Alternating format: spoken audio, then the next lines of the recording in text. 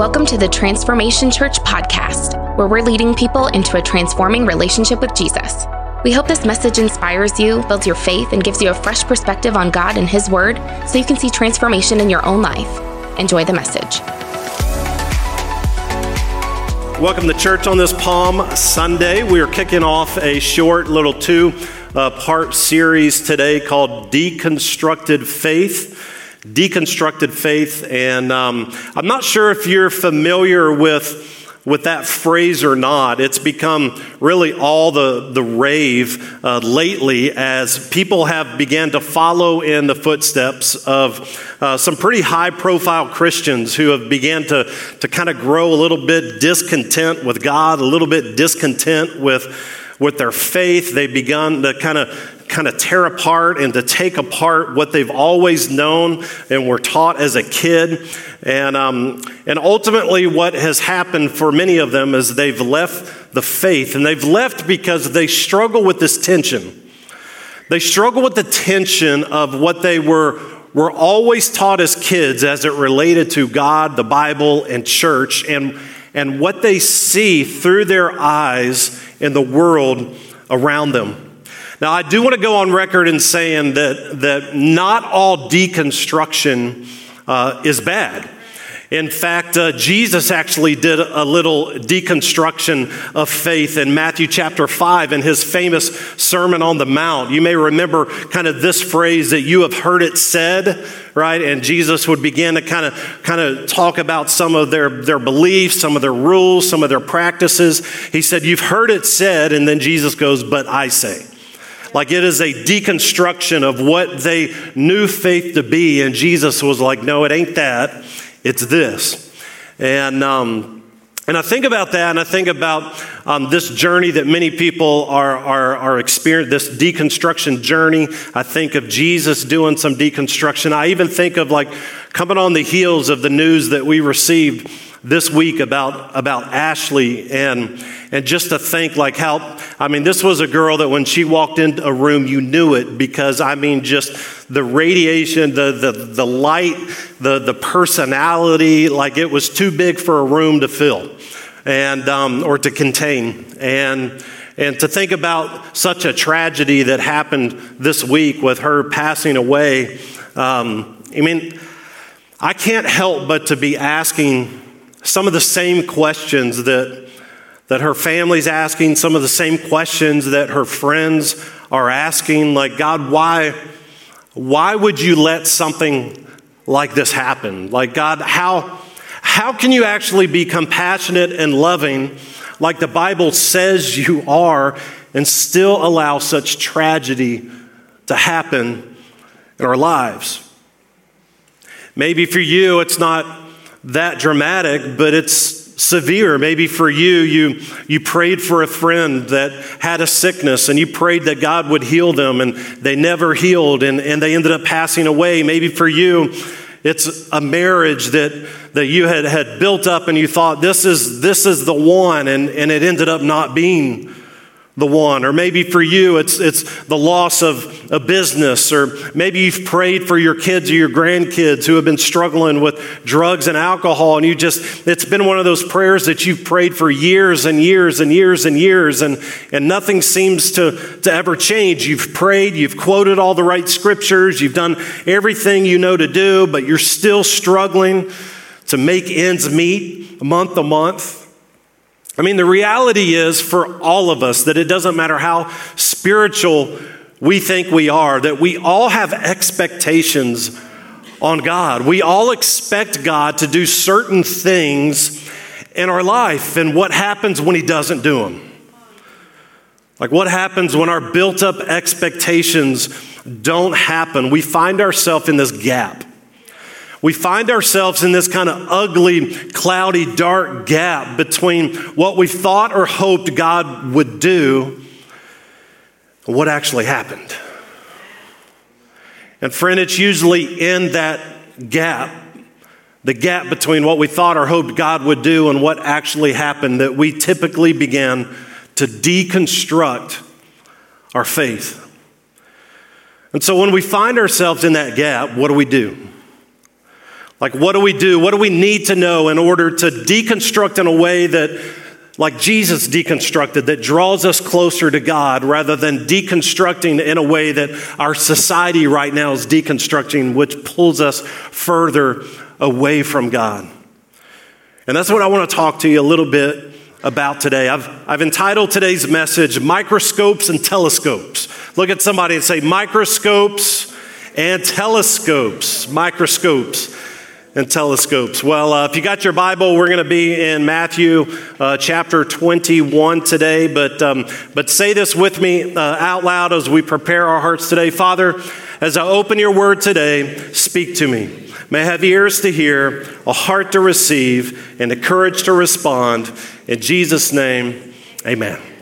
Amen. So Matthew chapter 21, we'll get there here in just a few moments. But I heard somebody say once that the best way to avoid disappointment is to not expect anything from anyone. The best way to avoid disappointment is to not expect anything from anyone. I'm not sure how realistic that is, but it kind of sounds good. But the reality is in all of our lives that we have this script. Right? Like we have this script. We are writing the story of our own lives. We have this script that we expect our lives to follow. And when God doesn't follow the script, when things don't kind of turn out in our lives the way that we hope they would or thought they would or thought they should, what begins to happen when that happens, when God doesn't meet our expectations, is it begins to wreck our theology. It begins to wreck who we've always known God to be and who we've seen God to be in printed form in the Bible. And honestly, 9 times out of 10, that is the root cause of every deconstruction journey. Because they've assumed that if God really loves us, then nothing bad would ever happen to us. That is the assumption of the 21st century follower of Christ. That if God really loved us, then nothing bad would ever happen to us. But friend, I'm going to tell you right now, and it's not because I want to, but I'm going to tell you that is further from the truth. That if you read the Bible, you see way more stuff in the Bible helping you know how to navigate difficulty and pain and disappointment and anger in your life. Like I think about what Jesus said in John 16. He talked about like in this world, you and I are going to have what? We're going to have some trouble. We're going to have some tribulation. But he said this, he said, take joy. Why? Because I have overcome the world. In other words, we're gonna experience some pain in this world, but our joy is not found in that going away. Our joy is found in the one who overcomes all of that. That's why it says in Psalm chapter 50 that we are supposed to call upon the Lord in the day of trouble. Like we're gonna have trouble in our lives. In Matthew 16, Jesus tells us this, to deny yourself and take up what? Your cross. Deny yourself. Like he's saying this life is not about you. It's not about your happiness. I think about the followers of Christ in Jesus' day and after Jesus' day. The ones that were committed to Christ were the ones that endured through hardship. These were the ones that were being hung on a cross upside down. These are ones that were being dumped, hot oil on their bodies. These are ones that are being whipped. And so it helps us have a little perspective of the difficulty that we face in our life, that there has never, ever been a promise that our lives would be absent of that. The promises have always been about how God helps us get through that. I saw this somewhere. It says this, that what derails us most in life is when the picture in our head of how things are supposed to be, right, doesn't come to pass. The expectations that we have in our life, our expectations on one another, Where's the greatest disappointment that we experience relationally with our spouse or with our kids or our coworkers? It's when we have expectations and those expectations aren't met. And that same thing happens in our spiritual walk with God, that we've got these expectations on God, and what wrecks our theology and wrecks our faith is when it doesn't happen the way that we thought it should happen. But here's the interesting thing is that is a journey that you and I don't have to walk all by ourselves. It's a journey that we are not the only ones. We're not the first ones that have had to deal with the tension between what we've been told about God all of our life and what we see with our eyes. I mean, it was this very tension that the Jewish people were feeling as Jesus got on the donkey on that first Palm Sunday and began to ride into Jerusalem on his way to the cross. And I want to unpack that a little bit today. Look with me in Matthew chapter 21, starting in verse 1. It says that as Jesus and the disciples approached Jerusalem, that they came to the town of Bethphage, the Mount of Olives. That Jesus sent two of them on ahead. In verse 2, it says, "Go into the village over there," he said, "and now watch this, as soon as you enter into it, that you're going to see a donkey that's tied there with its colt beside it." Look what Jesus says. He says, "Untie them and bring them to me." And in verse 3 is priceless. Watch verse 3. "If anyone asks, 'What are you doing taking the donkey and the colt?' just say, 'The Lord needs them.'" Just say, "The Lord needs them," and he will immediately let you take them.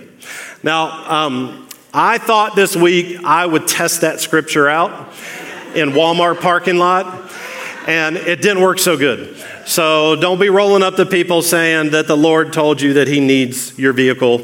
Didn't work. In verse 6, it says that the two disciples did as Jesus commanded, like for somebody here today, that's all you need. Like, just do what Jesus is saying in your life, right? In verse 7, they brought the donkey and the colt to him and threw their garments over the colt, and he sat on it.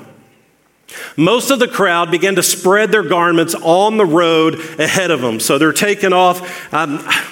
I'm just assuming that they've got a couple layers of garments on, or this would be an ugly scene happening right here. But they begin to take their garments off, and they're laying them down on the road ahead of them. And others begin to cut branches from the trees and spread them on the road. I mean, can you picture all of this like chaos and all this stuff happening on the road? And verse 9 says, Jesus was in the center of the procession, and the people all around him were shouting, "Praise God! Praise God for the Son of David." And then over here, blessings on the one who comes in the name of the Lord. And over here, praise God in the highest heaven. And it says in verse 10 that the entire city of Jerusalem was in an uproar as he begins to make his way in. And they're like, "All right, who's this dude? Like, what is all this commotion all about?" they asked. And in verse 11, it says that the crowds replied that it's Jesus. It's the prophet from Nazareth in Galilee.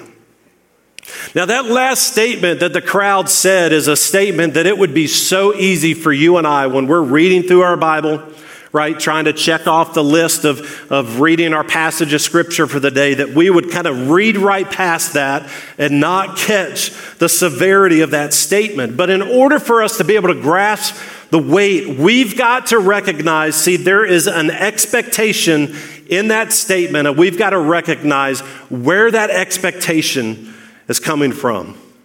So from the crowd's perspective in this moment, you've got to recognize that about 100 years before this day, that Caesar Augustus, the brutal leader of the Roman Empire, had invaded the Holy Land and completely taken over. The Caesar ends up putting a man named Herod in charge. You've probably heard of Herod around Christmas time, right? And through violence, this is what Herod does. He brings the people of Israel under his control. Now, for the Jewish people, they had been clinging to this promise that was some 500 years spoken earlier than this moment. This promise of a better day that we find in Zechariah chapter 9, verse 9 through 10. And this is the promise that the Jewish people had been clinging on to. Rejoice, O people of Zion. Shout in triumph, O people of Jerusalem. Look, your king is coming to you, that he is righteous and victorious, yet he is humble, riding on a donkey's colt. Sound familiar? Like that's what we just read in Matthew 21. Now look what this king is going to do for them. In verse 10, it says that I will remove the battle chariots from Israel and the war horses from Jerusalem, that I'm going to destroy all the weapons used in battle, and your king will bring peace to the nations. That his realm will stretch from sea to sea and from Euphrates River to the ends of the earth. And so these Jewish people have been holding on. I mean, think about 500 years. Think about that as like generation after generation after generation. That's like when I sit around the table, Andrew and I sit around the table at dinner time with our 3 kids, and we're talking to them. Listen, I know life is rough. I know you're facing hardship and difficulty, but there is a promise of God that a Savior is coming, right?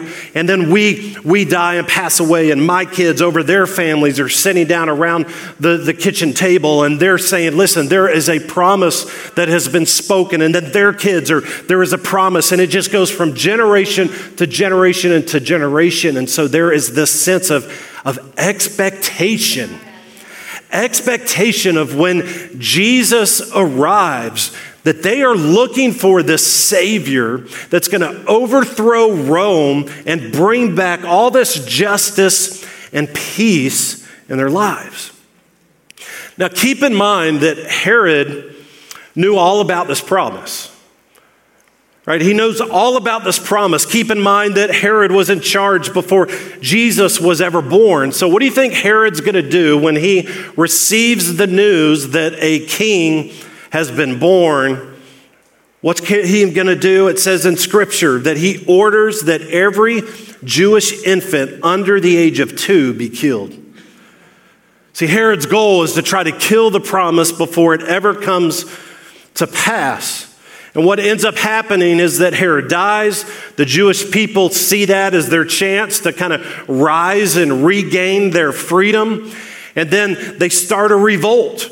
And in this revolt, Rome responds with overwhelming force by sending soldiers into Jerusalem to stop the rebellion. And so how does Rome teach these Jewish people a lesson from them trying to overthrow? They publicly crucify 2,000 people along the streets of Jerusalem. So for the Jewish people, these are people that have endured all this hardship while holding on to the hope and the anticipation of this coming Savior, because the picture in their mind is that when Jesus comes riding into Jerusalem on a donkey, that he's there to what? To drop the hammer on Rome and to restore peace in the land. In other words, everything, life is going to get back to normal again, right? But instead, what happens, what we see is that Jesus ends up wrecking their theology, because Jesus isn't there to overpower Rome. He's there to overcome sin.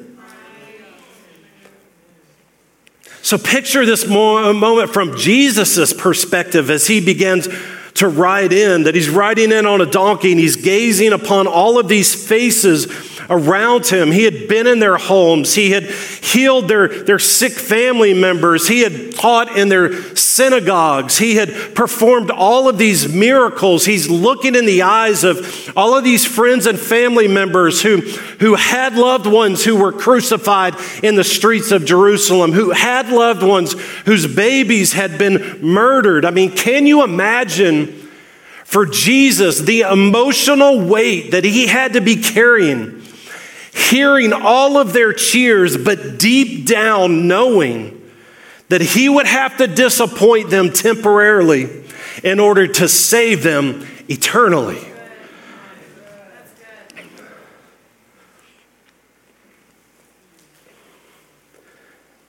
I mean, seeing their excitement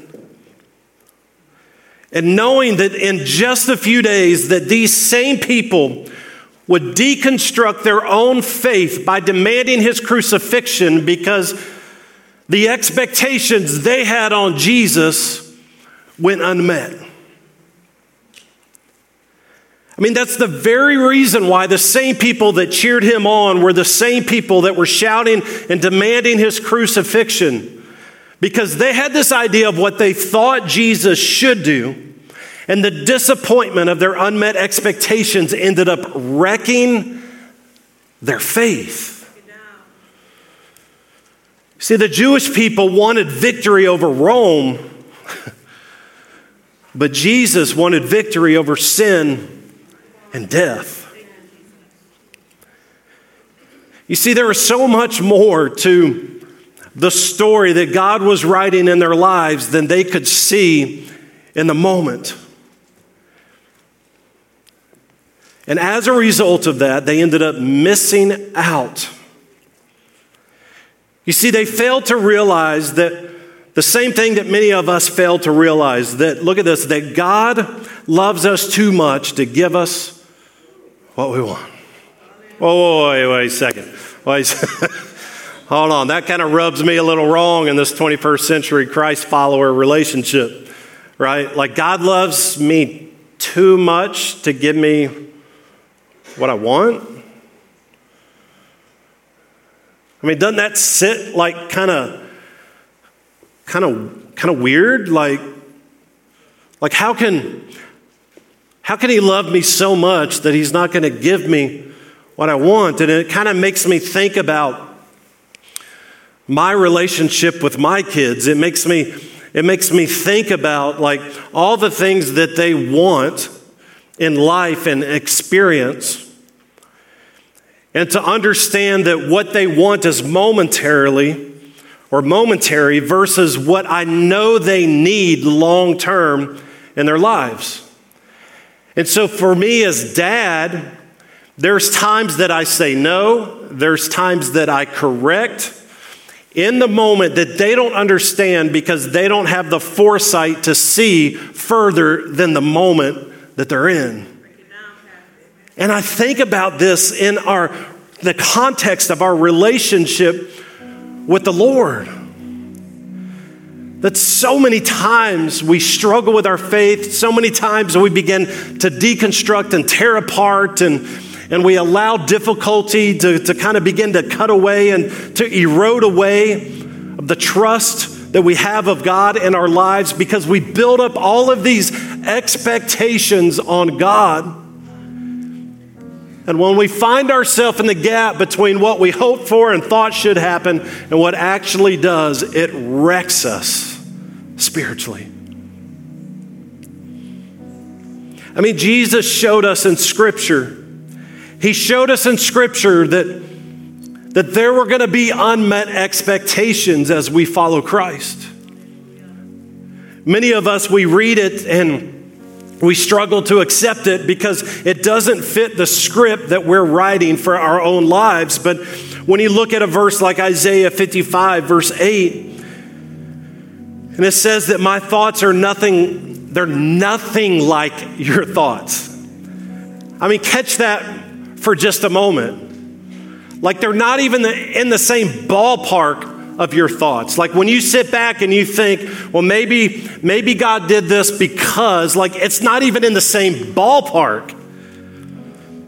He says, and my ways are far beyond anything that you can imagine. Like your wildest dreams don't even come close to touching God's ability and his foresight to see the greater impact of what we walk through and experience in our lives. I like to think of it like the difference between a microscope and a telescope. And what happens for most of us with our faith as we look at every hardship, every struggle, every disappointment, every broken relationship, everything in our lives through a microscope. Not the greater good, not the greater impact, not a kingdom impact, but how does this impact the script that I'm writing in my own story? And then when it doesn't fit, then we begin to deconstruct the faith that we've grown up in. We begin to deconstruct what we read in the Bible, and we begin to rationalize things out in our lives versus understanding that we're short-sighted beings, that God is a long-sighted being, that God is a telescope kind of God. Like you can look at a telescope and look out into the galaxy and see galaxies and galaxies. In a microscope, you can see just nuances of what's in front of you. And maybe that's why he said in Jeremiah 29:11, for God says, I know the plans that I have for you. That they're plans for good and not for disaster, to give you a future and a hope. And in our microscope view of that, our short-sighted view of that, we're like, let's go. Like, yes, my life's going to be good. Yes, I'm not going to have any disaster in my life. Like everything about my life's going to be all about the future and the hope.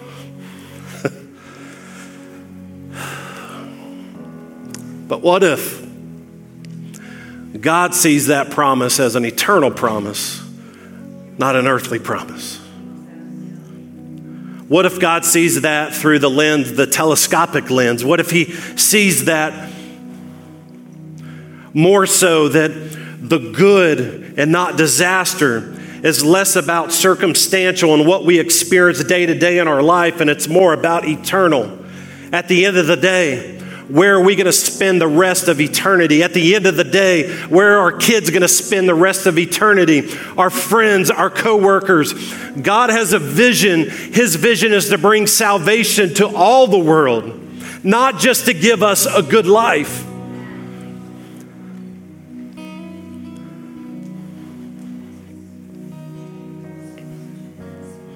You see, Jesus recognized.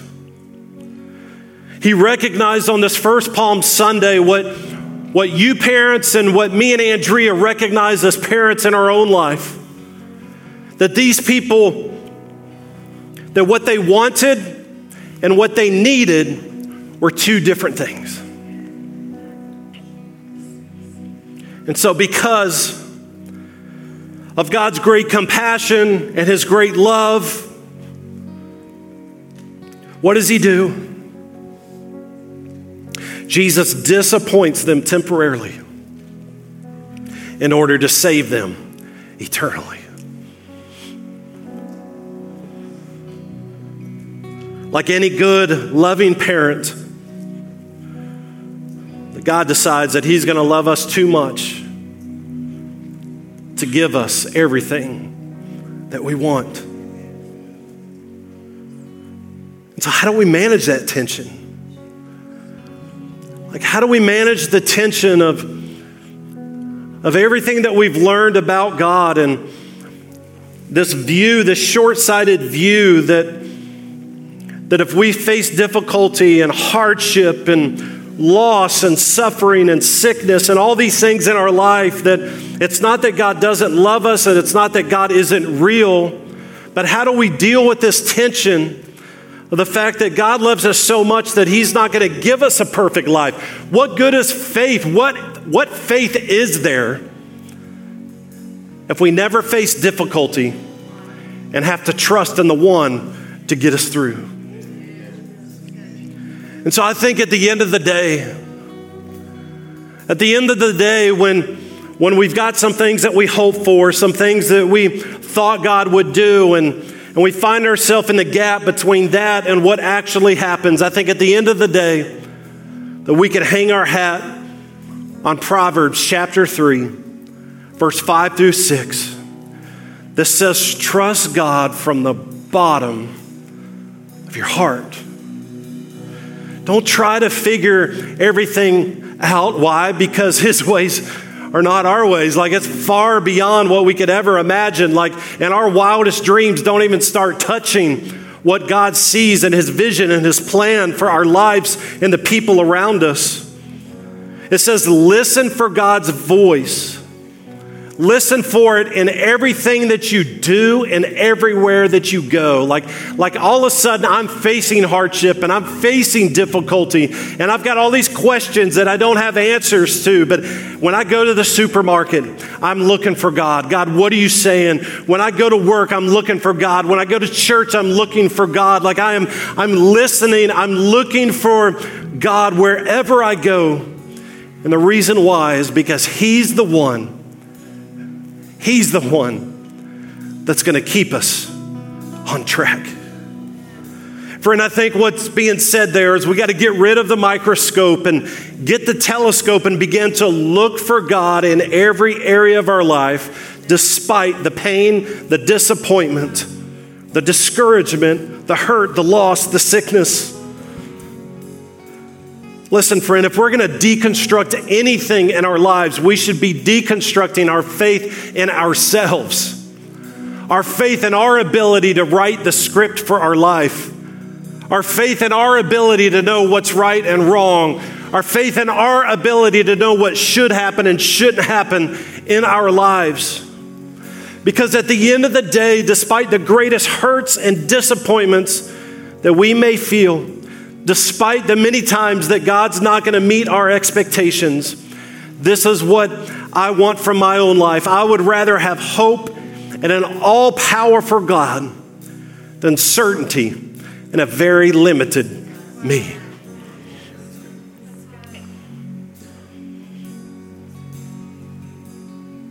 My friend, that's why I've learned in my own journey that when God doesn't meet our expectations, that we got to quit asking, God, why did you let this happen? And we got to start asking, God, what can I learn as I walk through the valley, the shadow of death?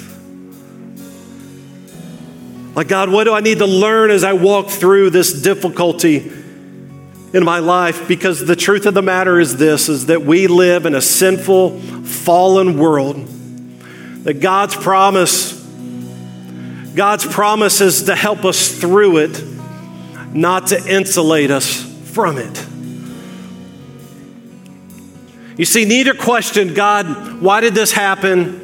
And God, what can I learn through this? Neither one of those questions will change our situation and what we're walking through. But the second question is the only one that has the power to change us. It's the only one that has the power to turn my eyes from earthly to the eternal. That it allows what was meant to harm me to actually end up helping me. And it shifts my attitude from victim to victor. Father, we thank you for your presence that's here today. God, despite the news that we got this week, despite what some of my friends are walking through and what they're facing, and God, none of that stuff is downplayed. But Father, through all of that, when we find ourselves in the gap, when we find ourselves in a space of deconstruction, Lord, give us the power, give us the know-how, Lord, to deconstruct like Jesus, which draws us closer to God, rather than deconstructing like the world, which pulls us further apart. Lord, I pray over every one of my friends today. And maybe they're watching online, maybe they're listening to the podcast, maybe they're here in the service today. And God, the weight of the unmet expectations that they've been carrying in their lives. Lord, I just pray your peace over them today. And Lord, I pray, God, that you would help them to trust in you, to look to you in everything they do, and everywhere they go. In Jesus' name, amen. Thanks for listening. If you enjoyed today's message, be sure to share it with your friends and tag us at TransformTLH. Thanks again for listening, and we look forward to seeing your face in the place someday. Have a great week.